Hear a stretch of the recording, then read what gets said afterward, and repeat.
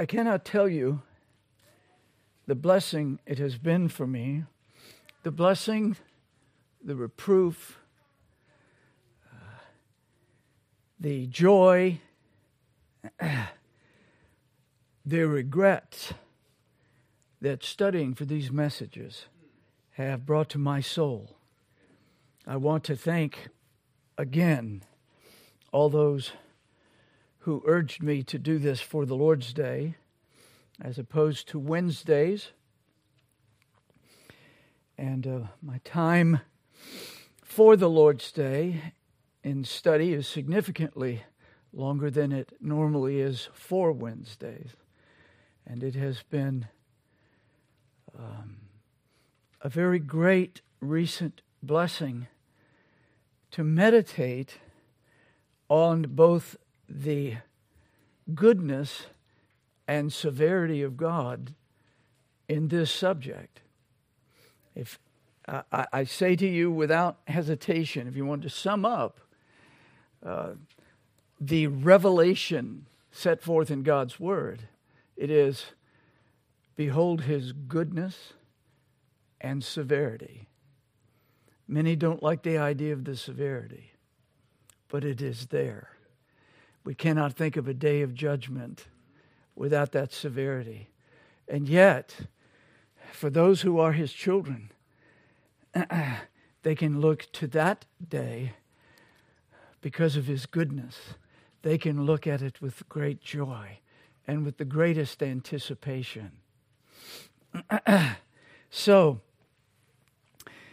we're going to return to Acts 20 today. If you would stand with me, we're going to start reading in verse 17.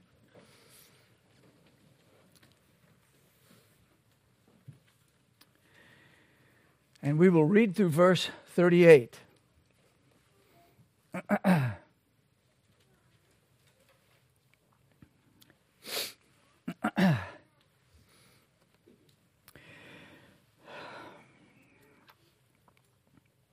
Brethren, this is God's Word.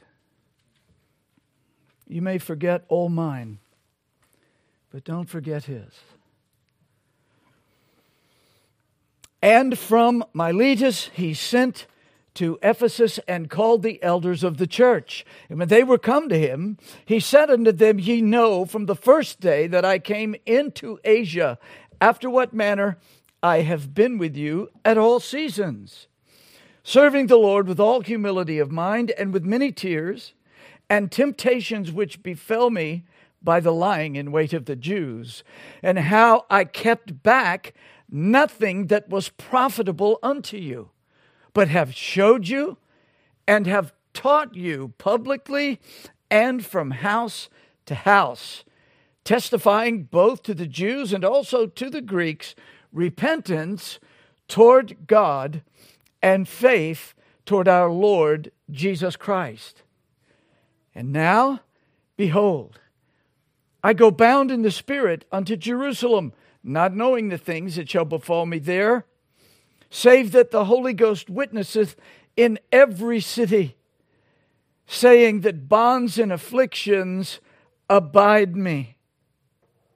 But none of these things move me, neither count I my life dear unto myself, so that I might finish my course with joy, and the ministry which I've received of the Lord Jesus, to testify the gospel of the grace of God. And now behold, I know that ye all, among whom I have gone preaching the kingdom of God, shall see my face no more. Wherefore I take you to record this day, that I am pure from the blood of all men.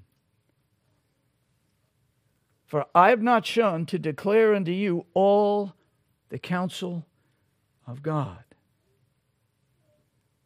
Take heed, therefore, unto yourselves and to all the flock, over the which the Holy Ghost hath made you overseers, to feed the church of God, which He hath purchased with His own blood.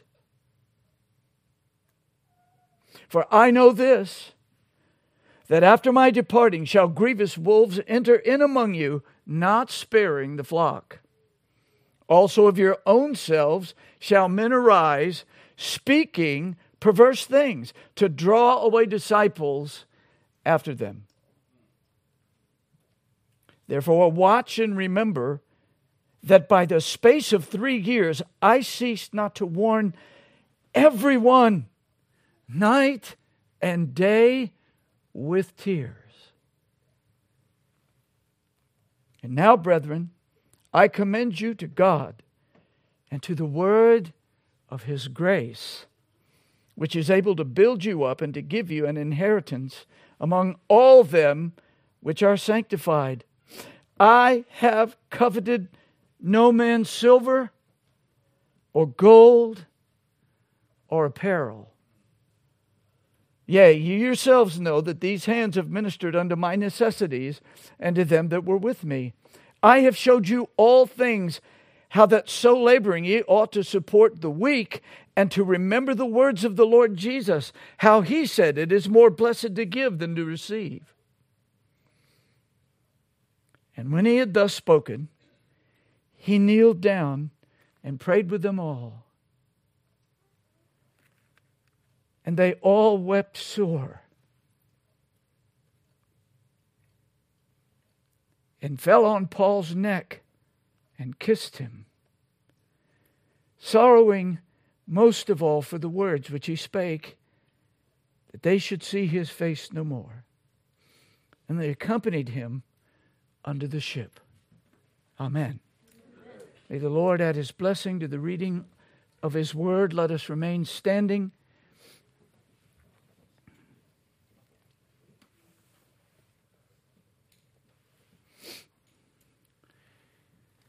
Is it not a precious thought that God the Father looks down upon us with grace and love because Christ sits right next to Him? That He can look at His people here and delight in them because of all that Christ has done for them. May our hearts delight in our Savior. Let's pray.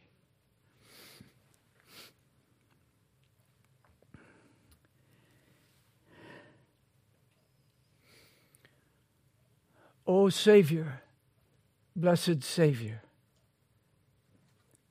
whom yet unseen we love. Thou hast gathered us today.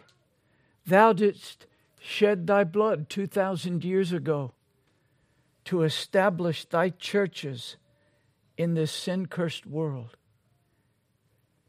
And that throughout this day, this blessed Lord's Day, this blessed Resurrection Day, Thou dost look down with favor, with love, and even reproof upon those that Thou hast loved from eternity, that Thou dost love now, and that Thou wilt love throughout eternity. What a blessing it is to know that God the Son secures our weak and feeble prayers to God the Father. Now, O Lord, Thou seest us.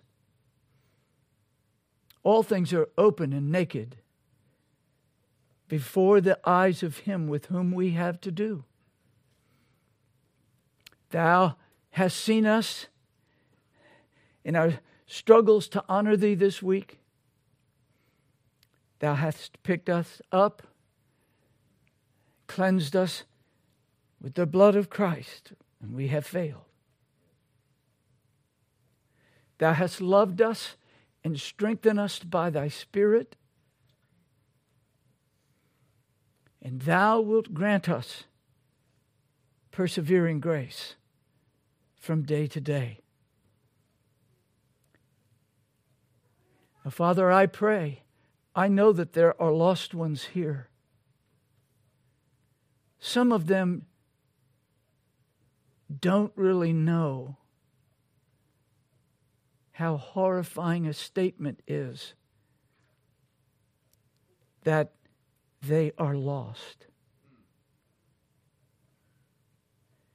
They are lost in this world. They will be lost for eternity.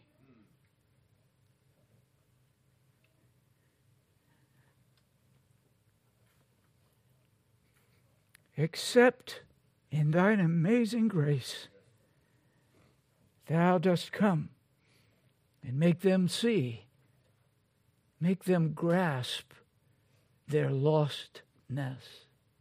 Some, O Lord, sit comfortably before Thee with a profession that will burn in hell with them. I pray, O righteous Lord, that Thou would snatch them as brands from the burning as well. Paul knew what it meant to be religious, but then saved. Nicodemus, we believe, knew what it meant to be religious, but then saved. And some of us here know, even with bitterness, what it was like to be religious, but without Christ. How we've praised Thee with joy and thanksgiving that Thou dost save not only the harlot and the whoremonger, but the religious. Wouldst Thou come with the power of true and saving religion and move in their hearts? It is Thou that canst do it. It is we that plead with Thee to do it. Now, Lord Jesus, help this vessel of dust to preach Thy word for Thy glory. I believe in Thy Holy Spirit. Be generous with that Spirit in our midst. And, oh, my Father, may the preaching of Thy living word be blessed of Thee to the hearts of all those present. I ask it in the name of Thy Holy Son. Amen. Please be seated.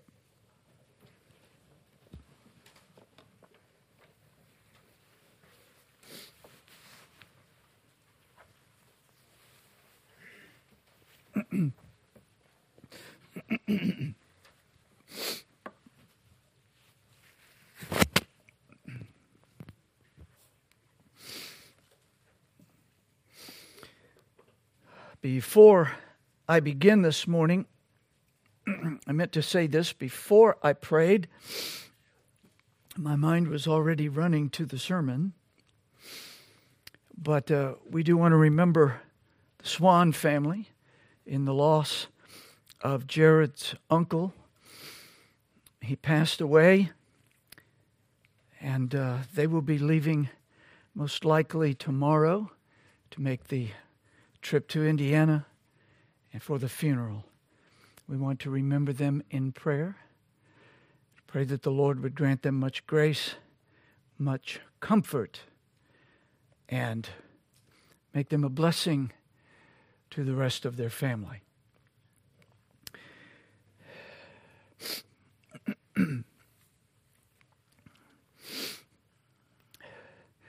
Now, the prophet Jeremiah lived about 600 years before our precious Savior Jesus Christ began his ministry. God said through the mouth of Jeremiah, "They that handle the law knew me not.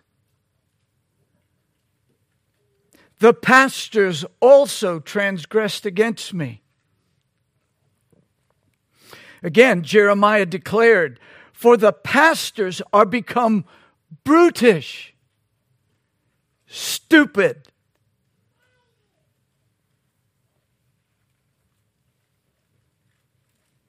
and have not sought the Lord. Again, woe be unto the pastors that destroy and scatter the sheep of my pasture, saith the Lord. Therefore, thus saith the Lord God of Israel against the pastors that feed my people. Ye have scattered my flock and driven them away, and have not visited them. Behold, I will visit upon you the evil of your doings, saith the Lord. And again, God lamented, my people hath been lost sheep. Their shepherds have caused them to go astray. So God declared his judgment. Howl, ye shepherds, and cry, and wallow yourselves in ashes, ye principal of the flock. Principal there means leaders, lords.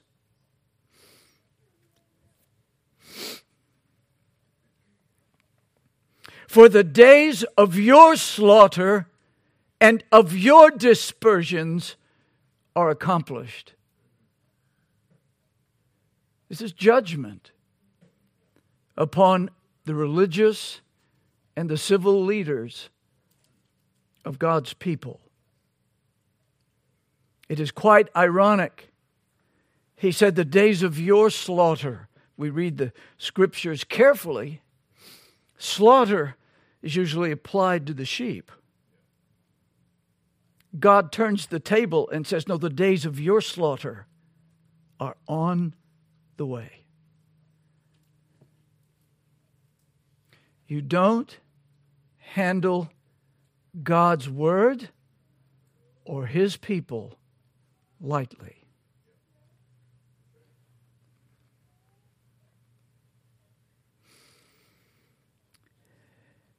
Nevertheless, in wrath, God remembered mercy.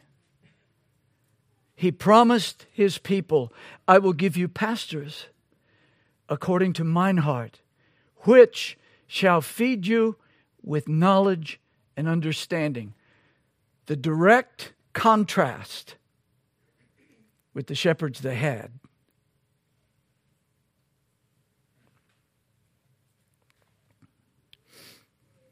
When I look at our culture, I tremble for it. But I tremble the most, I grieve the most for those that call themselves pastors, who cannot be distinguished, neither their flocks, from the culture that God is judging.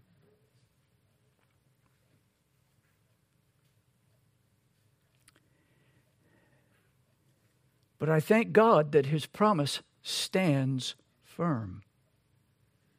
He grants pastors according to his heart. And that promise was wonderfully fulfilled in Jesus Christ, his apostles, and the pastor, elders of his new covenant flocks. When Jesus came into the world, he saw the multitudes, writes Matthew, and he was moved with compassion on them. Why? Because they fainted and were scattered abroad as sheep having no shepherd. They had shepherds, but they were no shepherds. The Pharisees, Sadducees, and scribes were no better than the pastors of Jeremiah's day, centuries earlier. After his resurrection, Jesus said to Peter, "Feed my sheep." Later, as an elder, Peter wrote to fellow elders, feed the flock of God. And in our text, Paul exhorted the elders of the Ephesian congregation, take heed, therefore, unto yourselves and to all the flock, over the which the Holy Ghost hath made you overseers, to feed the church of God, which he hath purchased with his own blood. I don't know any more beautiful and terrifying verse about the church of Jesus Christ. How you handle, how you treat Christ's blood-bought people is a serious matter. And even more so for those whom he makes pastors.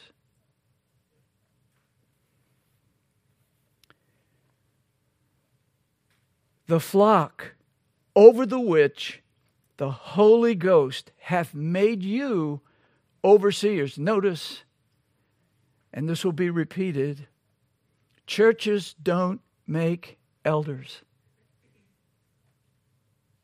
The Holy Spirit does. And the Spirit-filled temple of God, the church, is to recognize them. Now, if you don't know much about the church, and if you don't know about the qualifications of an elder, you would be safe and wise to have nothing whatsoever to do with the choice of an elder.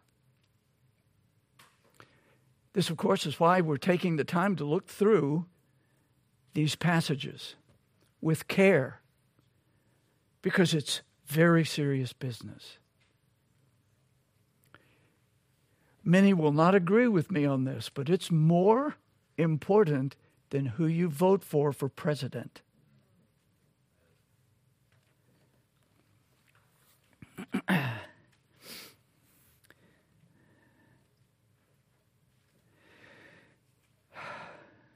So the title of our message is Faithful Shepherds Feed God's Flock. This is part 2. And there will be, God willing, a part 3. Now may our holy God, Father, Son, and Holy Spirit grant us the sense of his power and presence in our midst.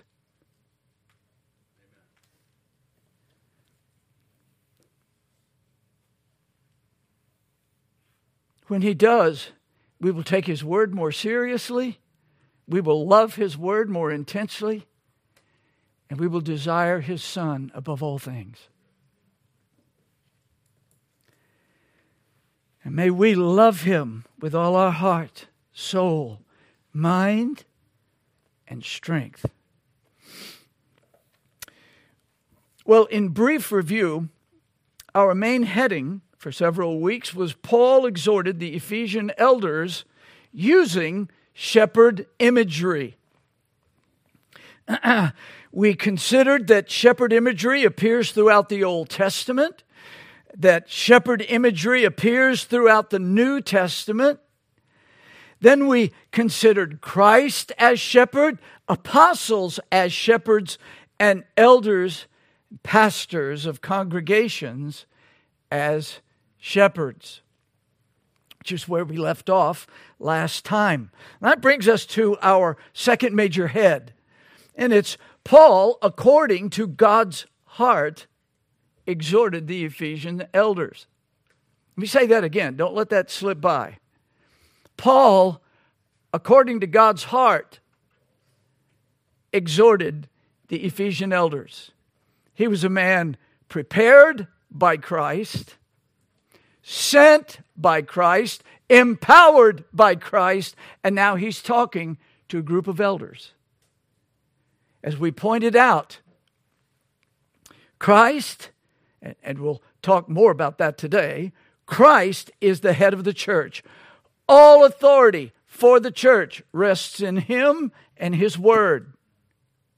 Rests in Him and His Word. That's the final authority for everything. Christ passed that on to His very faulty apostles. He took that sacred truth and made it a sacred trust,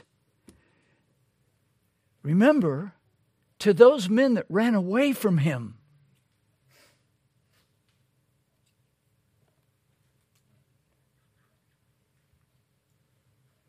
And they were to pass on the truth after God's heart to the elders of the congregation. Let me be clear.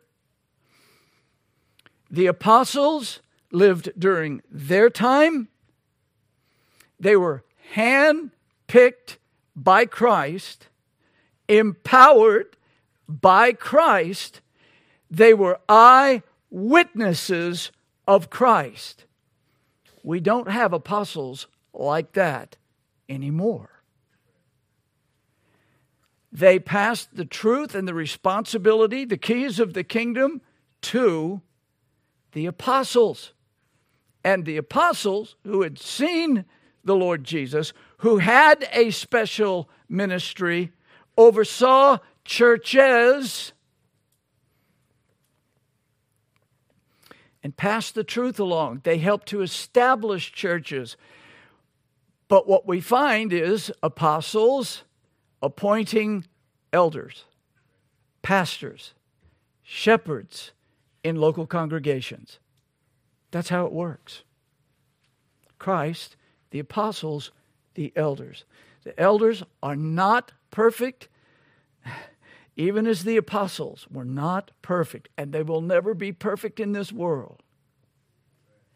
I am, however, looking forward to my perfection.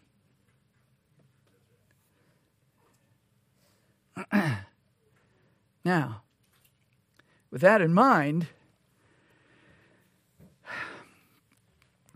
before us is Paul's exhortation to the Ephesian elders. Before us is an authentic, heartfelt counsel. This wasn't just rattling off a few things on the elder list.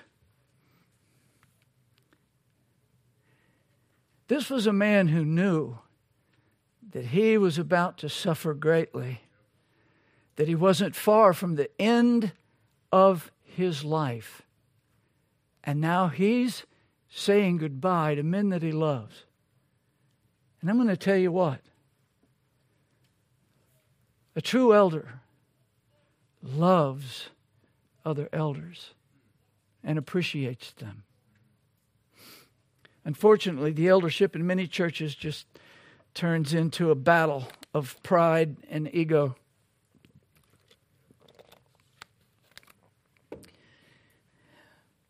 Paul knows he's at the end of his course, and he's urging these men.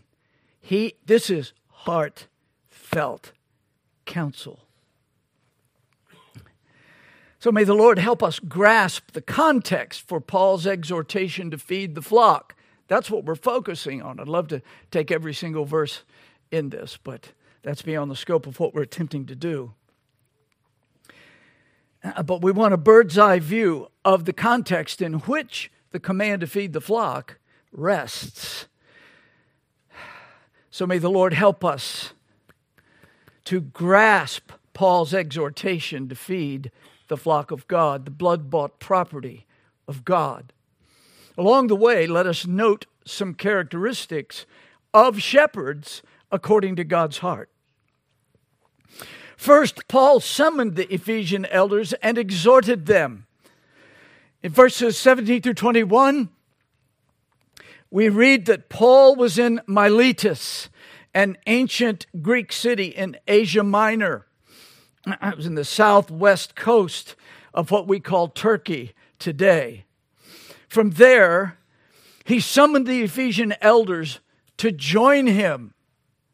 When they came to him, he set his own ministry before them as an example. That is significant. As a true father in the faith, so to speak, he's saying, okay, you knew me, you watched me, learn from that. Not many men can say that. But Paul could. From his first day in Asia, Paul had served the Lord and his people with humility and tears. Humility and tears. He wasn't a celebrity preacher looking at sermon audio to see how many downloads he got last week. He had endured many trials from the plots of the Jews. To be faithful to God's people generally will not win you a popularity contest. Everyone that professes to be a Christian say, oh yeah, we love the truth. But when you start pressing the truth home, you get gripes. You get people that drop out of the church and go find a nicer place.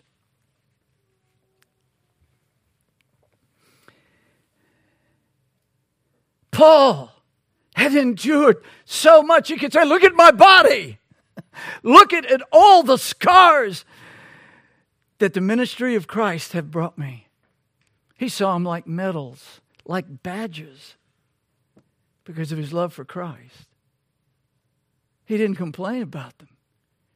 He gives you the list of all that he struggled with. I mean, how many of us just once could be stoned and get up afterwards and go back into the city? I mean, if we lived through it, we'd say, please drag me to another city as soon as possible and find a doctor when you get there. No, the Lord raised him up and he went right back into the city. His life was manifest in the brokenness of his body, the weariness, the tiredness, the emotional toll of serving Jesus. Praise the Lord. As Christ's life was open for all to observe, every minister should live in that way. Open. Not a hermit, not hiding from everybody, but under the glass all the time. So that they know you're not just words.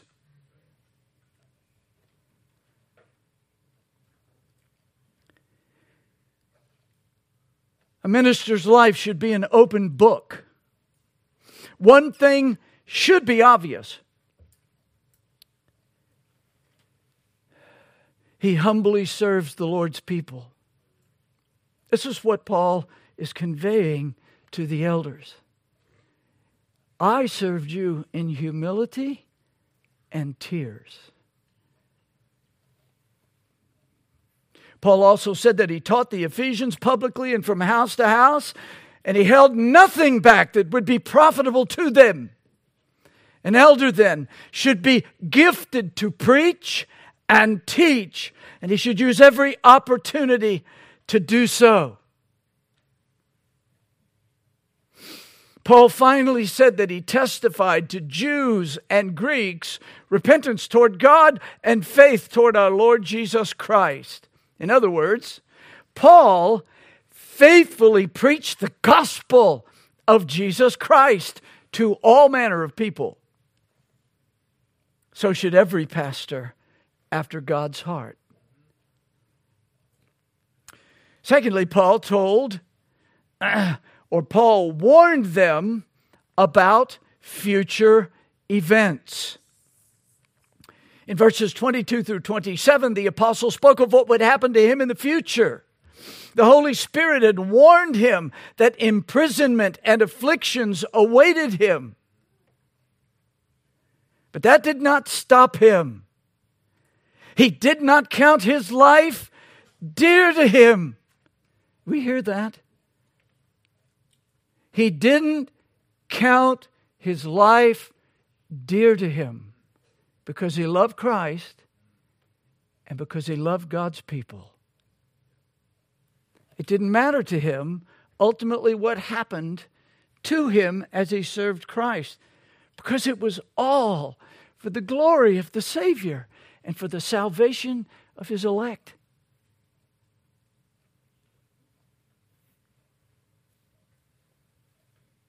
Paul wanted to finish his course joyfully, and that came with bruises and bloodshed. And that came with his character, his apostleship being questioned. People talking behind his back, talking about him, talking about this or that or the other. He didn't care, because he faithfully served Christ and his people. That's what it was for, and that's why he could finish that long and hard ministry with joy. Not because you necessarily feel great, but because you know you've finished what the Lord has given you to do. You can say, I didn't run, I didn't hide. When you spoke to me, O Christ, and you showed me hard things to say to thy people, I didn't budge.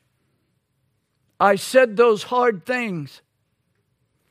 And when you showed me the glory and the beauty and the sweetness, the loveliness of thy grace and thy gospel, I told them that. I poured that into everything that we did.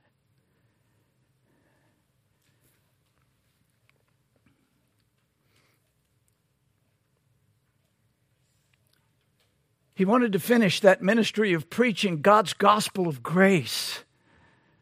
By grace are you saved through faith, and that not of yourselves. Some of our very favorite Bible verses, I'm sure it's true at least of some of you, if not all of you, come right from the pen of Paul, who understood the glories of grace. For by grace are you saved through faith, and that not of yourselves. It is the gift of God, lest any man should boast. For the grace of God that bringeth salvation hath appeared. If we could just, the list is almost endless. Everything, even when he's saying things like, all right, take that man who's committing incest in your congregation. You know it's been going on. You knew it was there. Put him out. My spirit's with you. Put him out. But he goes on to speak to them of grace and mercy, goodness and severity. Paul was faithful to the word of God.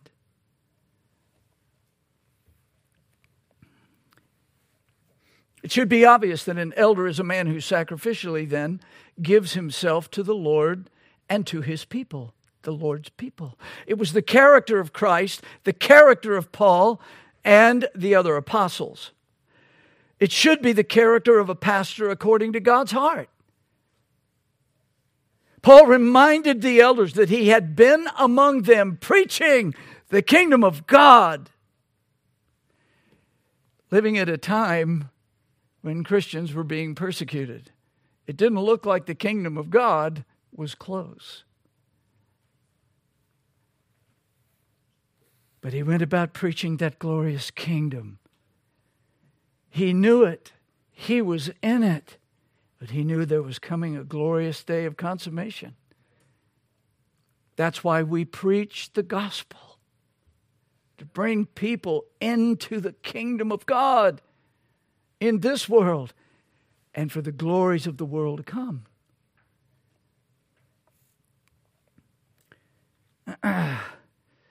Paul reminded the elders that he had been among them preaching the kingdom of God, but now they would never see him again. So he declared that he was pure from the blood of all men. He said, I've been among you. I've preached the truth to you. But now I'm going to hold you accountable to something. You've watched my life. I'm going to tell you now.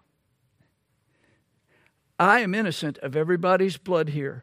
Why? Because he told them the truth. And he didn't hold back anything that they needed to hear.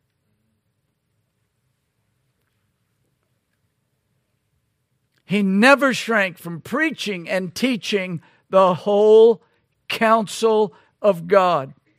In other words, he taught God's word whatever it cost him. Thirdly, Paul then exhorted the elders to feed God's people. Verses 28 through 31, Paul exhorted the elders, take heed, therefore, unto yourselves, and to all the flock over the which the Holy Ghost hath made you overseers, to feed the church of God, which he hath purchased with his own blood. A pastor must be attentive to the flock. That's clear here. He must be vigilant and protective. You know what? A lot of sheep don't want to be protected. Get out of my grace. But the shepherd doesn't say, oh, okay. He tells them the truth. And they love him for it, or they don't. Pastor must be attentive to the flock. He must be vigilant. He must be protective, and he must warn the sheep when they're in danger, whether they realize they're in danger or not. And I'm telling you, even at this moment, we are entering dark days. God's put it on the heart, one of the brothers in this congregation, to preach us 2 messages on waking up. Why do you think he's doing that? Why do you think he's warning you? Why do you think this pulpit regularly warns you? Wake up and look at the world you are in. And realize that if you faithfully walk with Christ, it's going to cost you. You need to be ready. We need to be ready. Oh, my dear people of God, Paul knew that things were coming to the churches.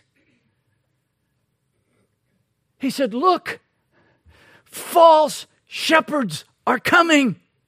They're coming. And when you read his letters, it's obvious that they came. And they've come in every generation. They fill the internet and the airwaves and the television. False doctrine, and God's people, many of God's sheep, sit and listen to one heresy after another and go, praise the Lord. Wake up. Paul said, there's one gospel. You need to make sure you know that gospel. And there's a way to live. Stop looking for the easiest way to live, because Jesus has already told you what it's going to be. Under a cross. There is no Christianity. There is no following Christ without being a cross bearer. I'm not making that up. Jesus said, no man can be my disciple who doesn't take up his cross and follow me.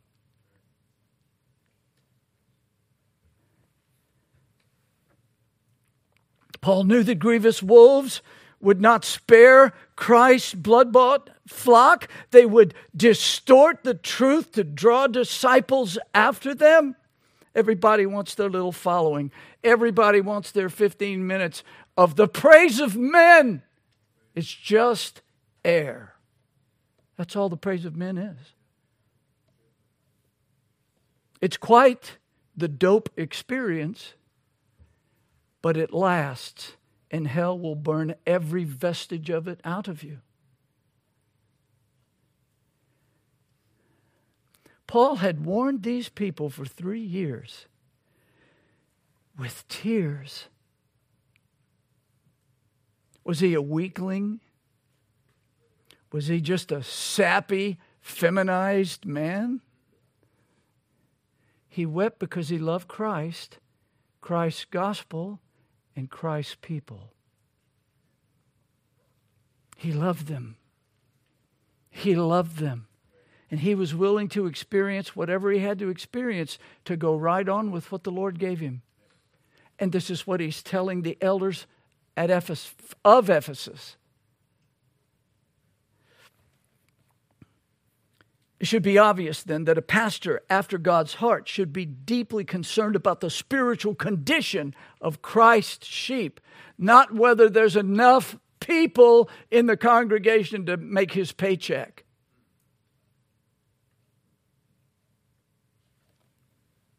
The Lord will sustain his preachers.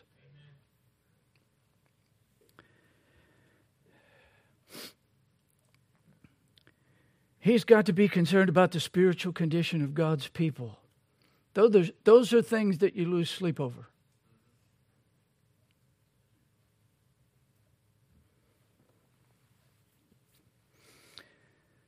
It should also be obvious that every pastor should be passionate about what God has given him to do. If gospel ministry is not the most important thing on the planet, then you don't need to be passionate about it. But if men's souls lying in the flames of hell doesn't matter to you, then actually the ministry itself is not an important thing. It's known among many pastors that there are people that want the pastorate just because they can't do anything else. Guys that can't do anything else end up being shepherds for God's people. It happens. And they're not shepherds after God's own heart, because you won't find the qualifications of an elder in them. Paul agonized over the Ephesians and over the other churches. That's important. Fourthly, Paul commended them to God's grace, warned them of covetousness, and bid them farewell. After that troubling warning, we have verses 32 through 38. Paul commended the elders to God and the word of his grace. The word of his grace. That alone would build them up. They needed to know that. And every pastor, according to God's heart, must be confident as a human being can be in God's purpose, Christ's work, and the Spirit's empowerment for their ministry. He needs to be very convinced about that.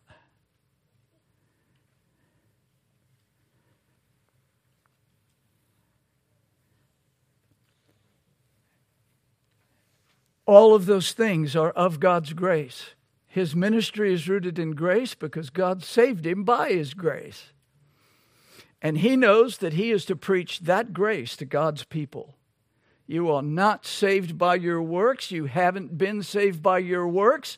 You will not, by your works, keep yourself saved. And when you get to heaven, the Lord will not say, well, my son's blood and a handful of your works are why you're here. It will be one thing.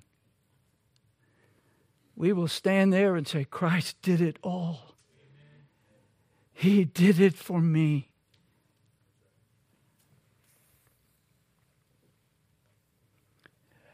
We must encourage God's people. We must exhort them to walk in holiness.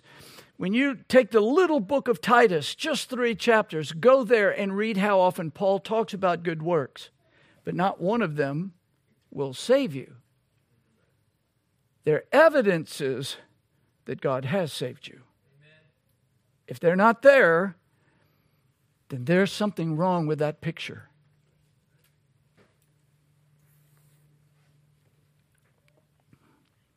The grace of God alone sanctifies God's people, and that grace is a fruitful grace.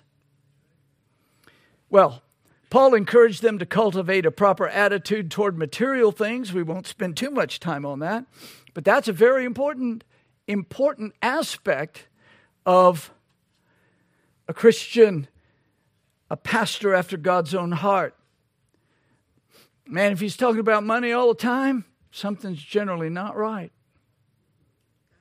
Now, I'm not talking about a George Whitefield who stands and preaches with the glorious unction of God and then says, now give to the orphans. Not talking about that. Talking about money for him.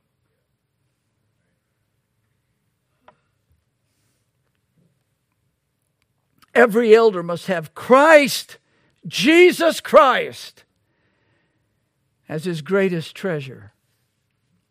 That's his wealth. That's his eternal bank account. The never-ending grace of God. The perfect work of Christ. Where your treasure is, friends, there will your heart be also.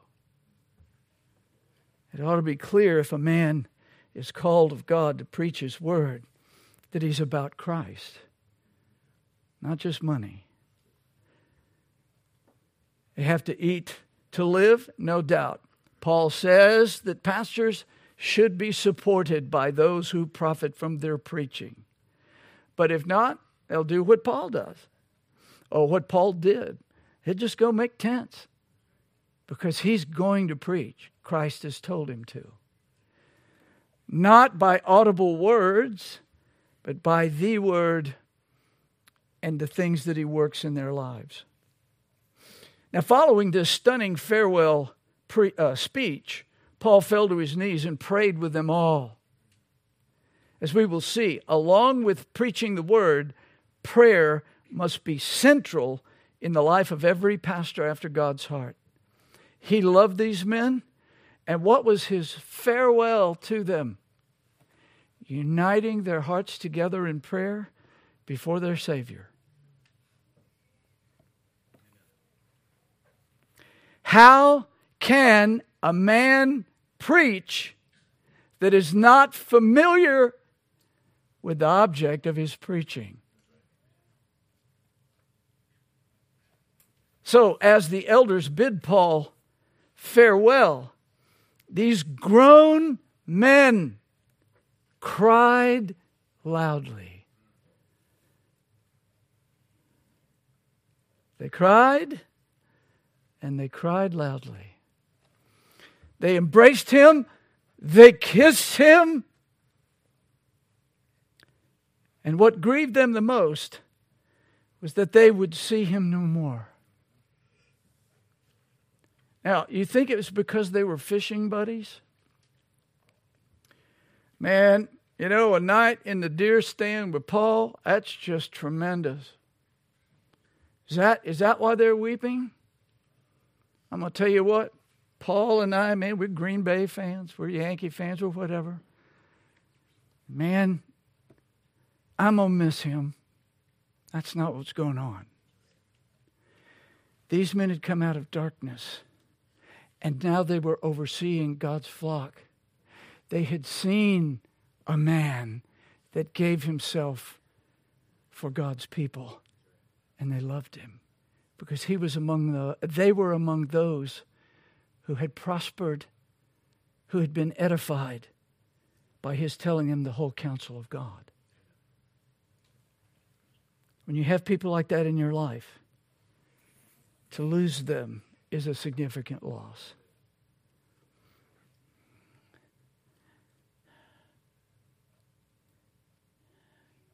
And Conrad Murrow passed away, and I stood over his open casket.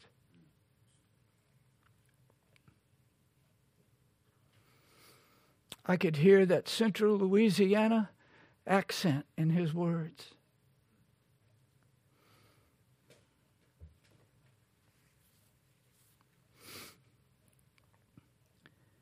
I'd never heard anyone preach such a big God as Conrad. The ministry that he held in my life made his passing a very serious loss to me. I can only imagine what the Ephesians thought of Paul.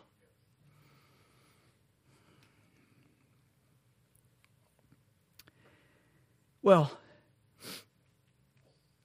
Paul commanded the Ephesian shepherds to feed God's blood-bought flock. I've got to get moving here.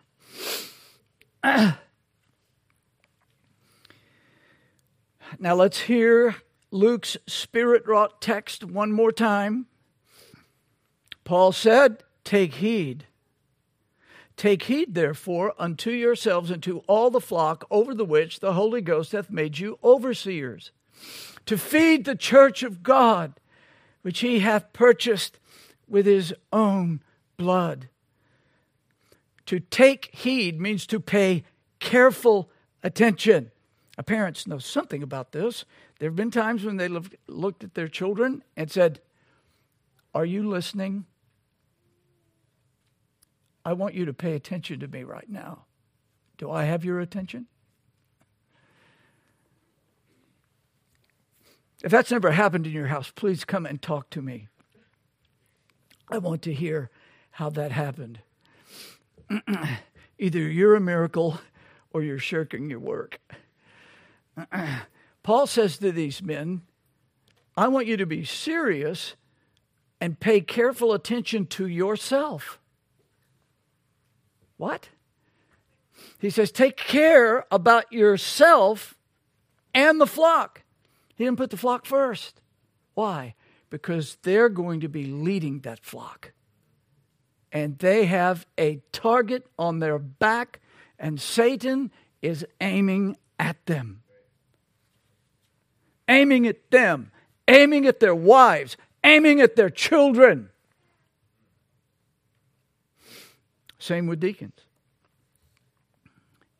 Take heed. The Ephesian pastors were to watch their own lives spiritually. That's what he's talking about.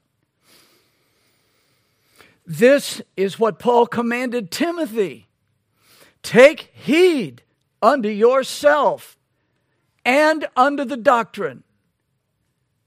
Continue in them, for in doing this, thou shalt both save thyself and them that hear thee. That's why the enemy loves to stumble a shepherd and then make sure that it gets in the newspaper. Oh, this guy was a wonderful so-called pro-life person or pro-family person, and look the way he fell.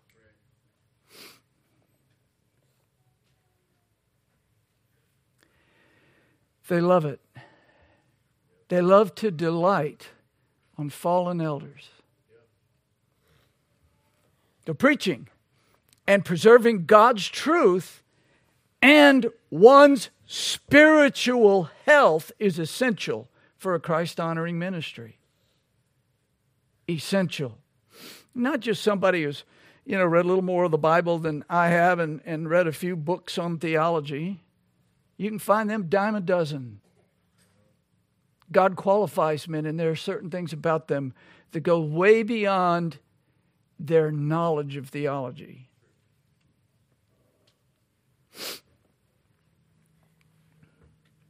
Now, in our last few moments, we want to consider this idea of paying attention to yourself and then to the flock. Who is the flock? Very often we take for granted what that means. But in this context, it was the Ephesian congregation.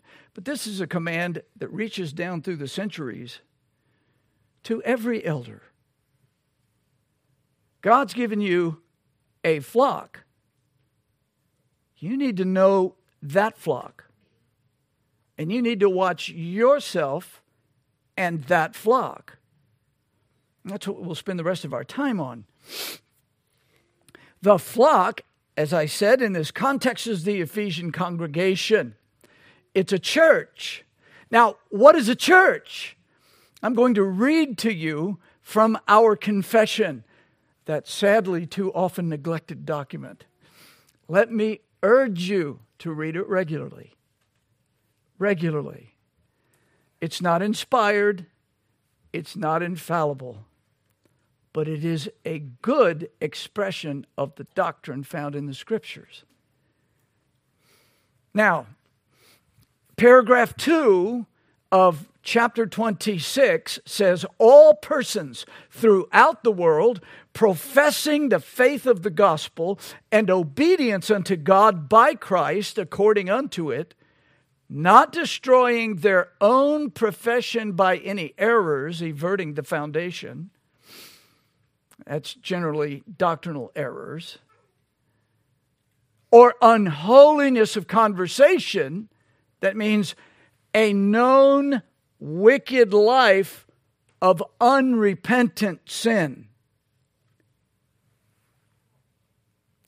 So all persons throughout the world professing the faith of the gospel and obedience unto God by Christ according unto it, according to the gospel, not destroying their own profession, self-destructive people, not destroying their own profession with bad doctrine or unholy living. They are then and may be called visible saints. In other words, those set apart by God for God. And of such ought all particular congregations to be constituted. A church is a gathering of God's blood-bought people regenerated by the Holy Spirit. People anywhere and everywhere that are so bought of Christ, repentant of their sins, born of God's Spirit, should be members of a local church. The church, there are people in our day, the minute you just say the church, it's like, ah! It's beautiful to Christ. He loves the churches. He bought them. So, a true church is made up of people who don't just talk religion, but who have been born again, manifested by repentance of sin, faith in the Lord Jesus Christ, and therefore united to Him. A church should be made up of those people. That's what a church is. It's God's blood-bought people. That's what Paul here tells the Ephesian elders. It's His church. It's His living body. Secondly, there are no perfect churches in this world. That's what paragraph 3 tells us. There aren't any perfect elders, and there sure aren't any perfect churches. Not in this world. The purest churches, says paragraph 3, the purest churches under heaven are subject to mixture and error. And some have so degenerated as to become no churches of Christ, but synagogues of Satan. Nevertheless, Christ always hath had and ever shall have a kingdom in this world. This is part of His kingdom, the regenerate people of God. We should be living like citizens of the kingdom. How do we do that? If we're born of God's Spirit, we have faith in Him, if we've repented of our sins, then we'll have a life of repenting of our sins, trusting Christ to cleanse us, and growing in the faith as we walk with Him. That's the purpose of the church. And if Satan can't have people's souls, he'll do everything he can to ruin and destroy anything that looks like a testimony of the grace of God. You're to hear H-E-A-R. Hear, H-E-R-E, how to walk with Jesus. Not only how to be converted, but you should hear how your life should look at your house if you're professing to be a Christian. More on that later, not today. But there aren't any perfect churches. However, God is always going to have his testimony on this planet. He's always going to have it. But it is to be in the churches. You don't love the church, you don't love what Christ loves. That's what he gave his life to bring into existence. Not perfect, just like your family is not perfect. I don't care how strongly you reform the family, not going to be perfect. Thirdly, Christ is the only head of his churches. Paragraph 4. It says, the Lord Jesus is the definite article. The, not a, indefinite article. The head of the church, in whom, by the appointment of the Father, all power for the calling, institution, order, or government of the church is invested in a supreme and sovereign manner. Neither can the Pope of Rome in any sense be head thereof. In any sense.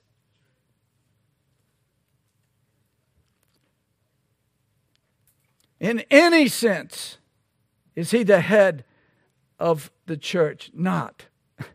But is that Antichrist, that man of sin and son of perdition that exalteth himself in the church against Christ and all that is called God, whom the Lord shall destroy with the brightness of his coming.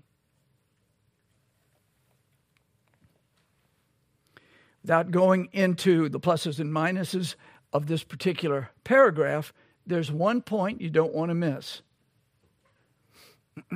Pastor Clarence and I were not the head of this church. Pastor Stephen and I were not the head of this church. Leroy Shelton was not the head of this church. Charles Spurgeon was not the head of his church. And we could go down the list. One is the head of the church, and that is the living Jesus Christ. Amen. That's it. There is no contest. And there are no contenders. Period. Jesus is the head of the church. Now that's important. He is the head of the church. Notice that he that is the head of the church. He's been appointed that by the Father, and all power for the calling and the institution and the order and the government of the church is invested in a supreme manner. In other words, it's all in Christ. This is his blood-bought church, and he rules it. So everybody here needs to say, how do you want me to live? How do you want me to be a man? How do you want me to be a woman? How do you want me to marry? Who should I marry? How do you want me to live in your church? How should I have a relationship with the pastors or my fellow members or other people that profess to be Christians? How do you want me to live? Are you asking that question? Are you answering it from the Scriptures? You need to answer that in your own heart before God. We're living in a day when we need biblical, Spirit-filled churches on fire by the power of the Holy Spirit. A love for Christ, a love for His Word, a love for His people. A love for the church He put you in. Love, not toleration.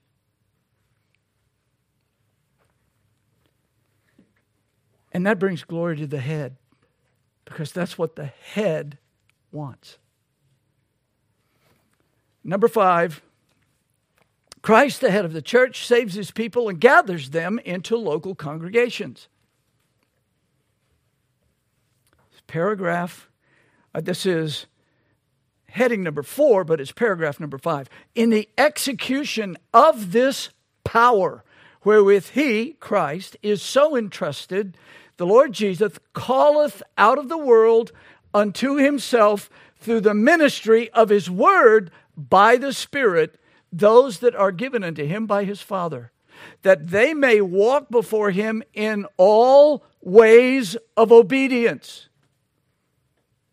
which he prescribeth to them in his word. That's why pastors have to be faithful to the word. That's why they have to study their eyes out and read and pray and ask the Lord, am I getting this right? Do I understand this? I mean, down through the ages, people have disagreed about this. What do I say to your people? You don't just spin it the way you want to. Why? Because we're going to give account to the head of the church in the day of judgment.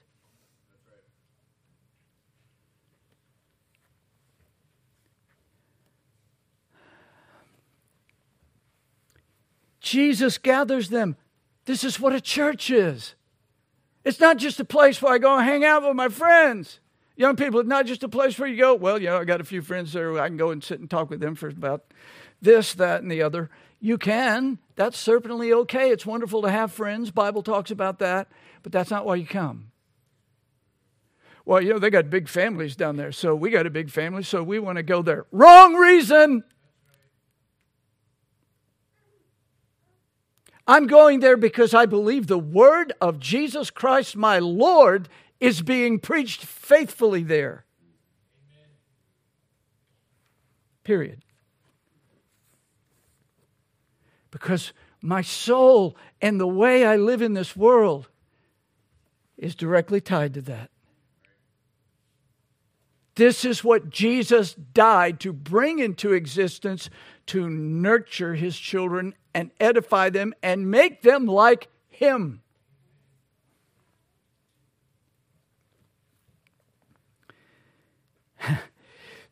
Like it says, to walk in all the ways of obedience which he prescribeth to them in his word. Thus, those thus called, he commanded to walk together in particular societies or churches. This is your society. What for? Their mutual edification. What does edification mean here? Being made more like Christ. Being built up in the faith. Need to build up. I'm wrestling. I'm struggling with assurance. I'm struggling with how to handle my marriage. I'm struggling with who should I marry? Where do I go to school? I'm struggling with this is going on at work. What do I do? How do I handle this? We should be learning that here. You should be learning how to walk like a Christian. To obey Christ, whatever the cost. If you're not getting that here, you should go somewhere where that will happen for you. Now, and I'm not being smart aleck. I'm not being hateful. I'm just saying plain and simple. You're not here, quote, for the people as such. You're here for the person of Christ. To know him, to love him, to grow in him, to mature in him.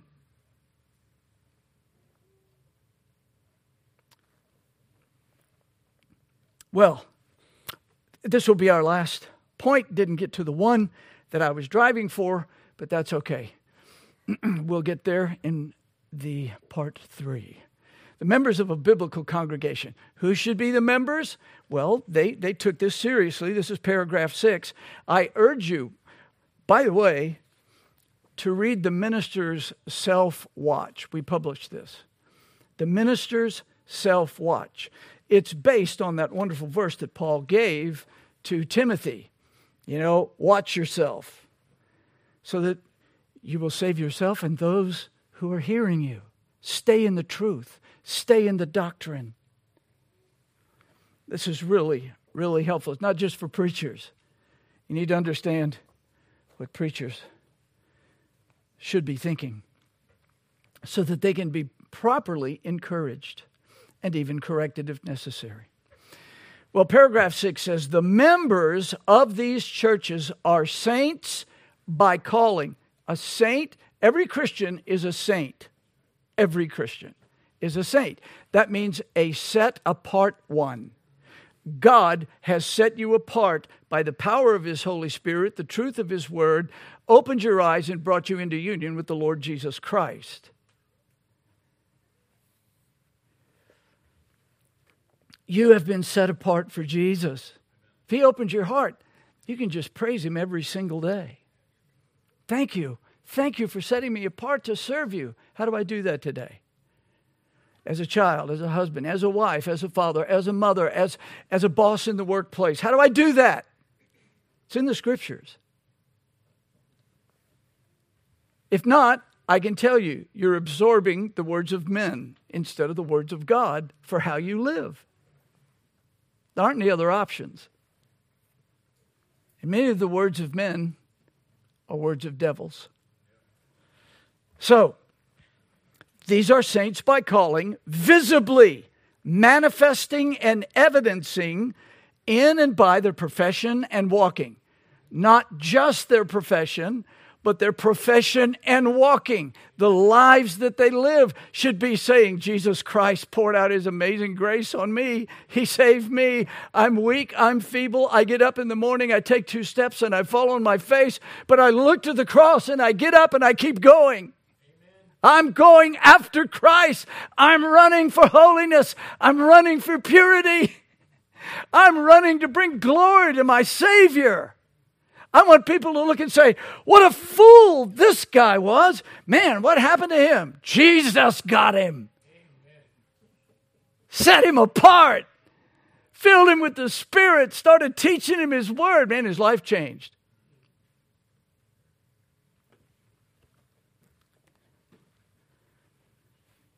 Lastly, it says, their obedience unto the call of Christ and do willingly consent. You hear that word? Now, you can make your children do certain things, right? But they don't like it. And in their heart, they're not doing it willingly. They're doing it because, he might take away the car keys. Or he might keep me from going to be with my friends this afternoon. Or, whatever. That thing that becomes a punishment to you that you're so desperately wanting to do. No, but this is not about if you don't do this, this is what's going to happen. This is, I love Christ. I want to do what He wants me to do. I do it willingly. Wait, I need to deny myself in this? Well, if the Scriptures are true, then I know that there will be some joy in magnifying Christ by doing this. Or by stopping that. I want my life to say, Jesus loves me. This I know, for His Bible tells me so, and I want to walk in it. It's a life, friends. And they come together according to the appointment of Christ, giving up themselves to the Lord and one to another by the will of God in professed subjection to the ordinances of the gospel. That's like music to me. Does that sound like the chains of legalism to you? It sounds like a beautiful song. To serve Jesus. He's appointed us as His saints to bring Him glory. And we don't do it because we can work ourselves up. We do it by faith in Him. Trusting Him and communing with Him. Well, we're going to stop there. But I will simply close by saying, Paul was working on the Ephesian elders and telling them that they needed to feed the flock. And it's for these reasons. Our confession tells you what that flock is. And it brings Christ glory. Not because, I've beaten myself enough. I've called myself a miserable worm enough. I was in a church where one of the men said, I heard this great preacher, man. He just said, y'all are all nothing but a bucket of warm spit. Well, that may make some of you feel better. Not sure why. But the thing is, You're set apart by Christ to walk with Him and to be made like Him in a church. That's why Paul is talking to those elders. Preach the truth. Don't back down. Wear yourself out with it, but do it. And then he prayed with them. Amen. We will look forward, God willing, to part 3. Let's pray. O Christ, we love Thee. We love Thy church. O Lord, I pray that we love Thy church. Lord, if there are those here who don't love Thy church, love Thy church. Oh, open up their hearts. Fill them with Thy Spirit. Pour out Thy wonderful love. May the Spirit of God pour out the love of God in their hearts so that they just love Christ and His church. Help us, O Lord. We're weak and feeble. Not one of us is perfect, but the day is coming when we will be like Christ. Help us to grow in that glorious life by the power of Thy Spirit, by the light of Thy Word. And may it all be to Thy everlasting glory and the good of Thy people. In Jesus' name, amen. If you would please stand with me, we will be done with this portion of our day.